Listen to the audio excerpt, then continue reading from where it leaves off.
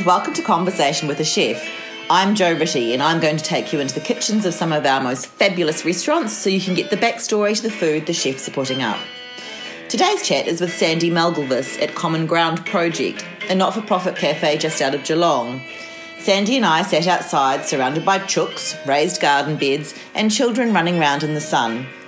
I'd been wanting to talk to Sandy for a while because her name kept coming up in very favourable terms when I spoke to other chefs. But note to self, do not listen to Russell Brand in conversation with Lena Dunham while driving to talk to a chef. My brain was scrambled from their intellectual repartee and the struggle was so real to get any kind of coherent statement out, which you'll hear as I go on. Luckily for me though, Sandy thoughtfully articulated everything I wanted to know and gave me even more to think about on the drive home.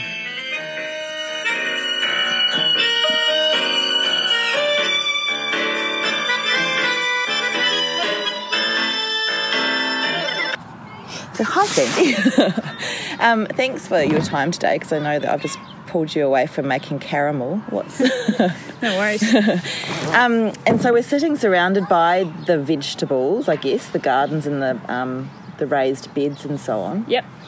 And this Common Ground, I came out a few weeks ago when it opened to write about it for Broadsheet. And how's the uptake been in terms of chefs coming out here and working on the land and doing all that? We've only really had chefs within the group coming down and doing stuff down here.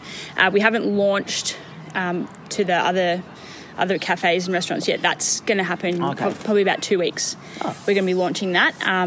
So we just started promoting it. Yeah. And then they'll be available, after 2 weeks away. Yeah. Such an amazing idea because I think as it says on your menu and as it says up on the blackboard, that connection between the hospitality industry and the Victorian food bowl. I feel like being really explicit about that and saying that needs to happen is really important. Yeah, it really is, yeah. That's something that was the whole idea behind the concept, so... Yeah. Yeah, and just even for, having spoken to people like Annie Smithers and who grows most of what she serves in Du Fermier, and then Alejandro at Pastuso who takes his chefs out to Gippsland to see the vegetables growing. I think there's, I think that's what it says on your menu about how important it is to witness the where the vegetables come from, the provenance and so on, just in terms of respect for what you're using. Yeah, completely. So we are doing regenerative agriculture, so it goes a bit further than just sort of growing. It's all about the land and the soil and things like that, which has been a really great journey for all of us, especially Sam, Simon and myself. Simon's the farmer and then Sam's the general manager. So we started a couple of months before everyone else to get all of this kind of going. And as you can see, that this one here was just had goats in it. That's the market garden, one of the market garden areas. And that was just compacted. It was dry. It was full of onion weed, and it was terrible. You couldn't grow anything in it, no way. And so we've treated it. We've been using biodynamics as well. So we put the 500 in there, and now there's actual things growing. We didn't think we were going to get a spring crop, but I think we just trialled it to just do a small one. We put some cover crops in and it's going really, really well. Yeah, wow. And then we've got the greenhouse that's being built just over there. Yep. So it's actually very big. So we're going to be able to produce a lot out of there. And then we've got another 2 acre plots, so 1 acre each. And they're going to be just as big as this one. So we're just obviously working in very small portions to begin with. Yeah. And then it'll move out, Yeah, amazing. So we'll have a lot. Yeah. So what's in the cover crop for spring? What are those things that are doing so well? Oh, all different sorts of peas and things like that, yeah. And it's just basically to give back to the soil. Oh, so okay. he then trims it back and puts it back through the soil. So we've done that once. Oh, I see. And then we're just waiting on the back bit to grow again. And then this front part, we've just put some stuff in just to see how it would sort of go.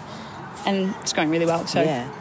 And what's your experience of vegetable growing before now in terms of that, to that extent? Oh, well, at Top Paddock we did it, but not to this extent and not this much. We just it was a bit of trial and error just to see how we'd go doing it and how the logistics would work if you were to deliver and things like that. So, because it was obviously in Red Hill, the first farm, and then we'd deliver it to top paddock and high ground and stuff like that. And we got to play around with a lot there, and that was heaps of fun. But in terms of before that, like just home gardens, like things like that, nothing too much. Whereas this is like big scale. Yeah. So it's been very interesting. We've learnt a lot, definitely. Yeah, has it changed? Oh, you already had experience, obviously, with I was thinking when I was reading that blackboard in there about how so many chefs have got such good relationships with their supplier and producers and so on, and you had a bit more of that with having the access to the farm in Red Hill and so on. But just, has it changed the way you have cooked, having been... We've at Top Paddock we started like a zero waste dish there, just trying to get chefs to, like, it's easy usually, like when people are doing dinner menus and things like that, there's a lot of ways to utilise, the excess sort of stuff. And in breakfast, it kind of gets lost and no one really does it too much.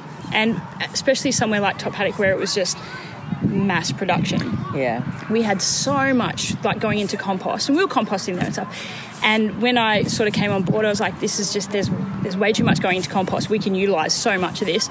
And so, like, to the point where it could have been a complete dish. So we put the zero waste on to utilise that, and we halved our composting down.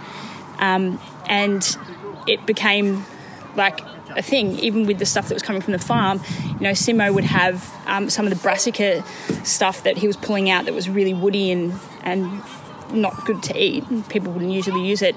I was using it and like doing stuff with it and turning it into pastes, and we were just playing around with all that sort of stuff. And so it went to the next level where he's sometimes struggling with composting stuff because we're trying to use absolutely everything that he's even grown. So, and just respecting it like that as well. So like when all my staff now looking at it, they're like, what can we do with these stems? What can we do with, so it's gone a bit further now, and we're really trying to make sure that we're respecting what we're using here as well. Yeah, that's amazing. So how do you find out about that? Like, how do you work out what you can do with things that ordinarily would have been thrown away? Is that it's trial and error?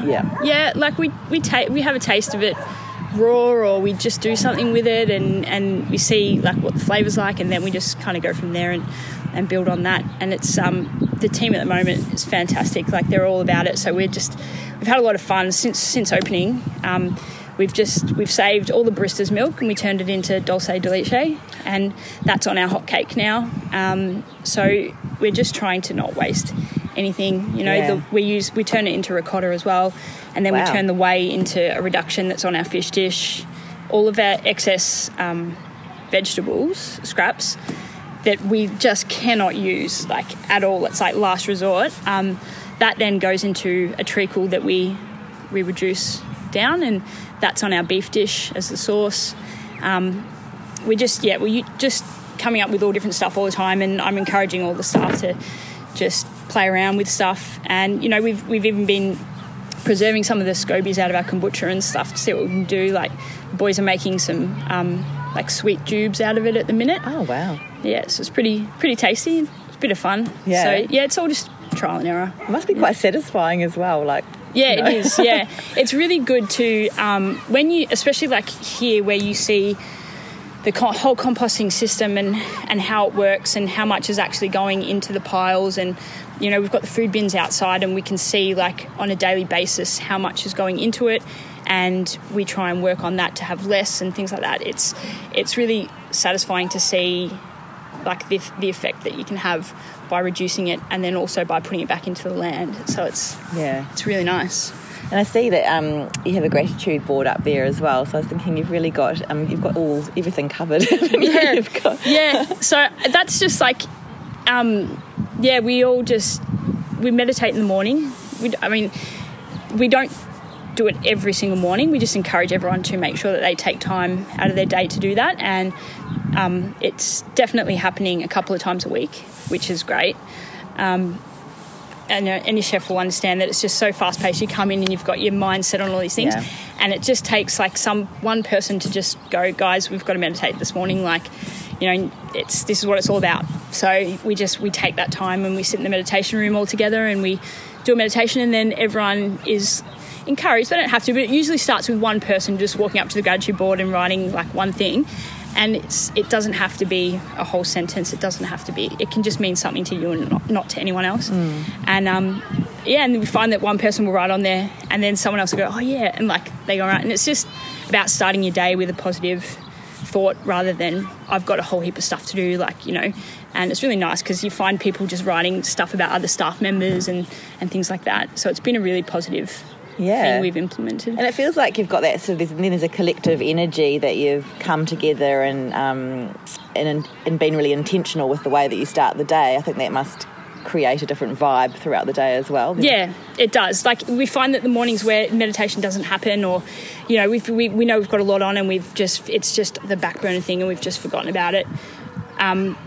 You don't get the same result at the end of the day, and it's helped all of our staff with stressful situations. If someone's having a really bad day, we'll just say, just go take 5 minutes and just go meditate. Instead of it being go have a cigarette or whatever, we've just, we've got the app that's accessible for all of our staff, and they just go out and do a quick meditation. We do one all the time that's called 10 deep breaths, and they just go out and do that, and usually it helps, which is really good. I have heard that we do need to all do more deep breathing in our day. Definitely. I agree with that one. And in terms of you and your career, you've been with the Mulberry Group for quite a long time now.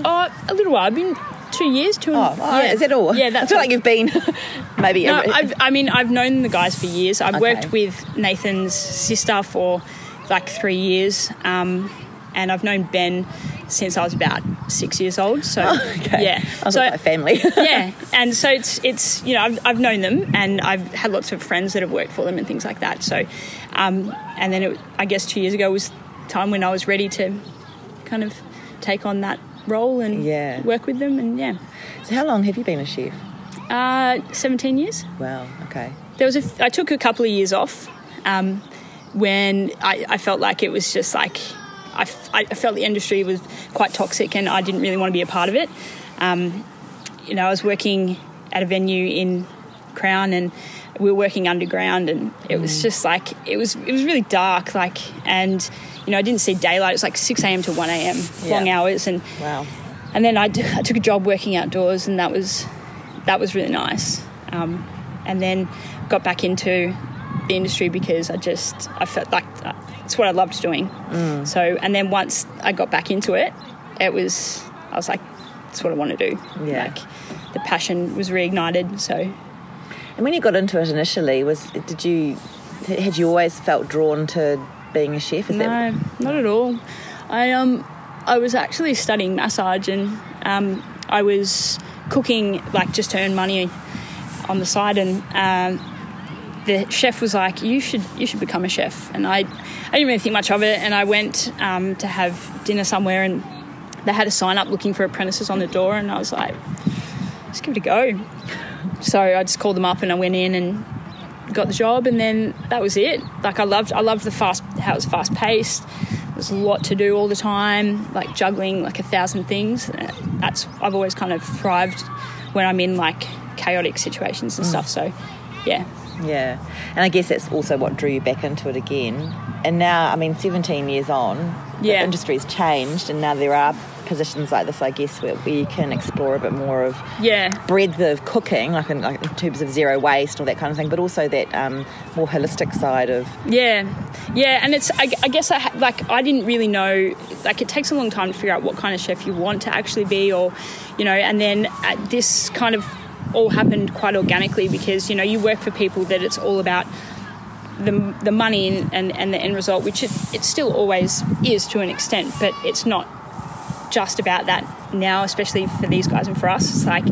It's this place is a non-for-profit, so everything that we're doing is actually going back into the project and into mental health in the hospitality industry and things like that. So it's amazing. Yeah, it is for it amazing to be heading in that direction. Yeah, and I think too we talk a lot about climate change and how can I make a difference, and it's about individual effort. And I think we're beginning to see different venues starting to say we need to make a change in terms of hospitality and the way that sustainability of staff and all of that kind of thing, and creating a much better environment for staff, and then ultimately, well, not ultimately, actually, it's not ultimately, but for the diners as well, it's not ultimately, it's at the same time, because I do think if you've got, hospitality is about, I suppose, being hospitable, but if you've got happy staff as well, that's really important. Yeah, it's very important, and it's been very evident with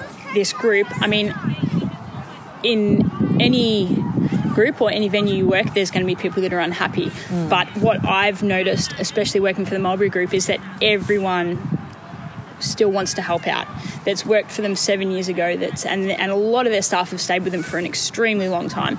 And it just goes to show with if you treat your staff right and you care genuinely, like, people will stick around. Yeah. And for them to pull up and say, hey, let's do something for everyone in the industry, and mean it, because I don't have to vouch for what they're saying because I work for them, but I'm genuinely saying, they're doing this to give back to the industry, and it's great. Yeah. And it's working for our staff, and there's a constant what can we do to help, and how's it going to make it easier or better, and there's always that support there from them, which is great. Yeah. I think it's interesting. I think, the more that you... I think light always creates more light, and, and I think, it's important that there are people who... I think when you're surrounded by it and that's what you're creating, then you're more likely to naturally go that way and have those thoughts and so on as well, in terms of wanting to create a better environment and work together and meditate, and then they'll see all the benefit of that. I think it's really interesting, because I went and had a chat to the executive chef at Prince Dining Room, Dan Hawkins, and he was saying that they do yoga together, and they have access to the St Kilda salt baths. And I was just thinking, I really love that idea that people are looking out for each other. Yeah, it's great. For me, I've never really been a massive drinker. Never been too much into what the typical stereotype chef is, and so naturally for me to be around this sort of stuff, it's much more what I'm into, and it's attracting those kinds of chefs and staff members and stuff. It's really made such a nice positive kind of atmosphere. It's like people come in and they're fresh and they're ready to go, and it's like that people that there's any sort of substance abuse, or that even just recreational, you can tell, because there's people doing twice as much as them, and they mightn't be as good in terms of what they're creating or whatever, but they can do twice as much work and work twice as hard because they're not necessarily on anything, or just healthy, aren't they? And looking after themselves, and I read this book a long time ago, and I often quote this, but and it's called Water for Chocolate, and it's about this Spanish translation or English translation of a Spanish book, and this woman, every time she cooks, her emotions go into the food, and I always have this idea that's actually a thing. So I feel like whatever you're experiencing is going into the food, and then it's just better for everybody. Yeah, definitely. It's all part of it, I think. Yeah.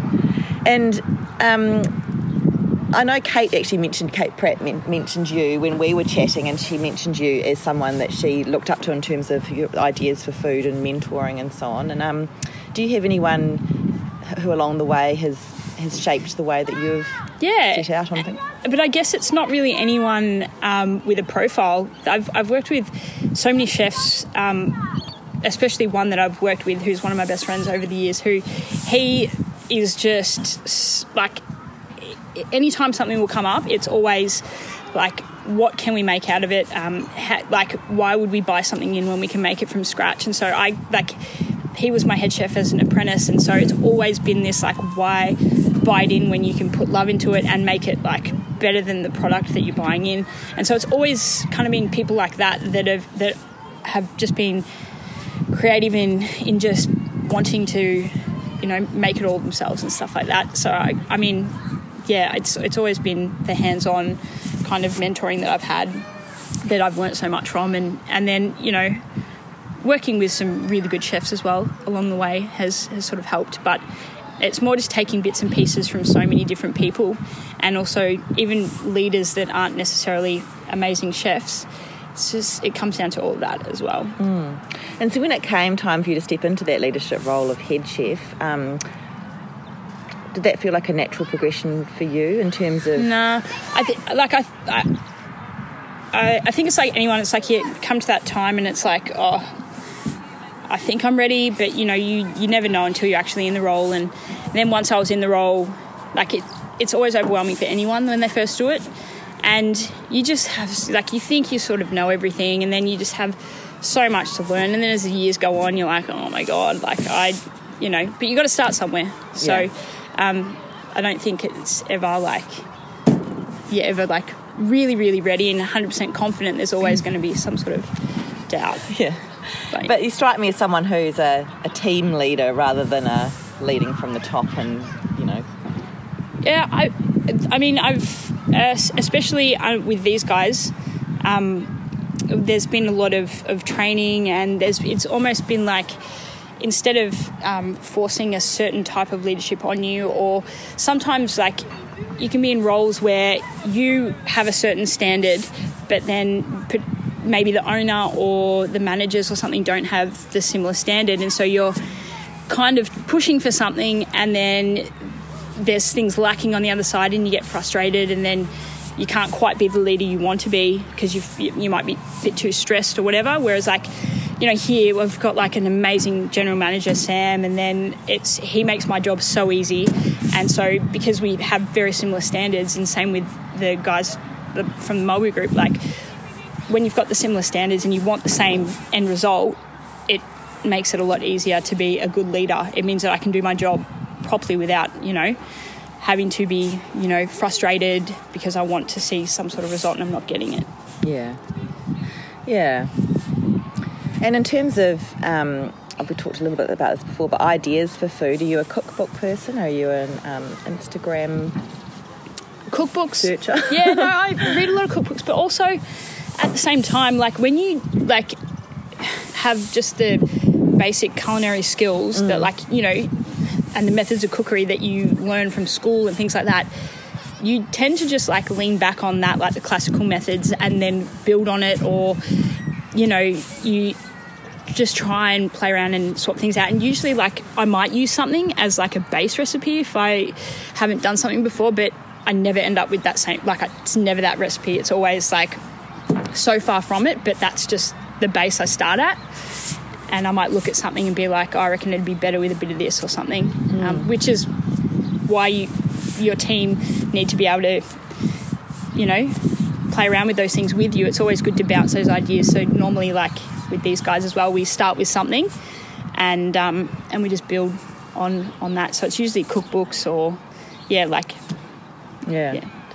I'm just always... I think that's the thing that fascinates me the most about chefs is the repertoire of flavours and flavour profiles that you must hold within you, like some kind of amazing library that you can sort of draw on and know that this will go with this, or the structure of different products and how they might work when you do certain things to them. And that's why, there are some chefs out there that like do these crazy whack things, and you just think their palates must be insanely good, like, because some people wouldn't even think to venture down that path, but their end result is amazing.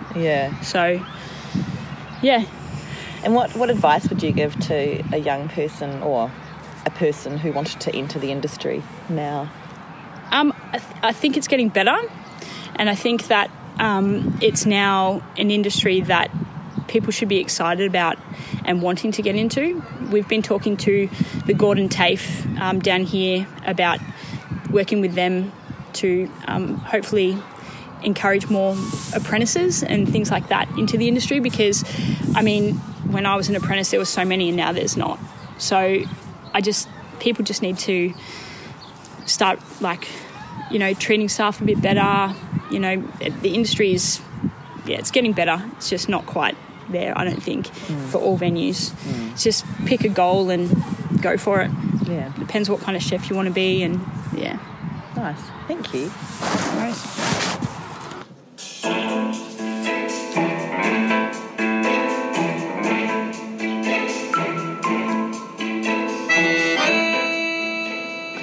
You've been listening to Conversation with a Chef. I'm Jo Ritty, and thank you so much for joining me today. If you'd like to read the full transcript of the conversation, you can go to www.conversationwithachef.com or follow me on Instagram so you'll always be up to date with the latest conversation.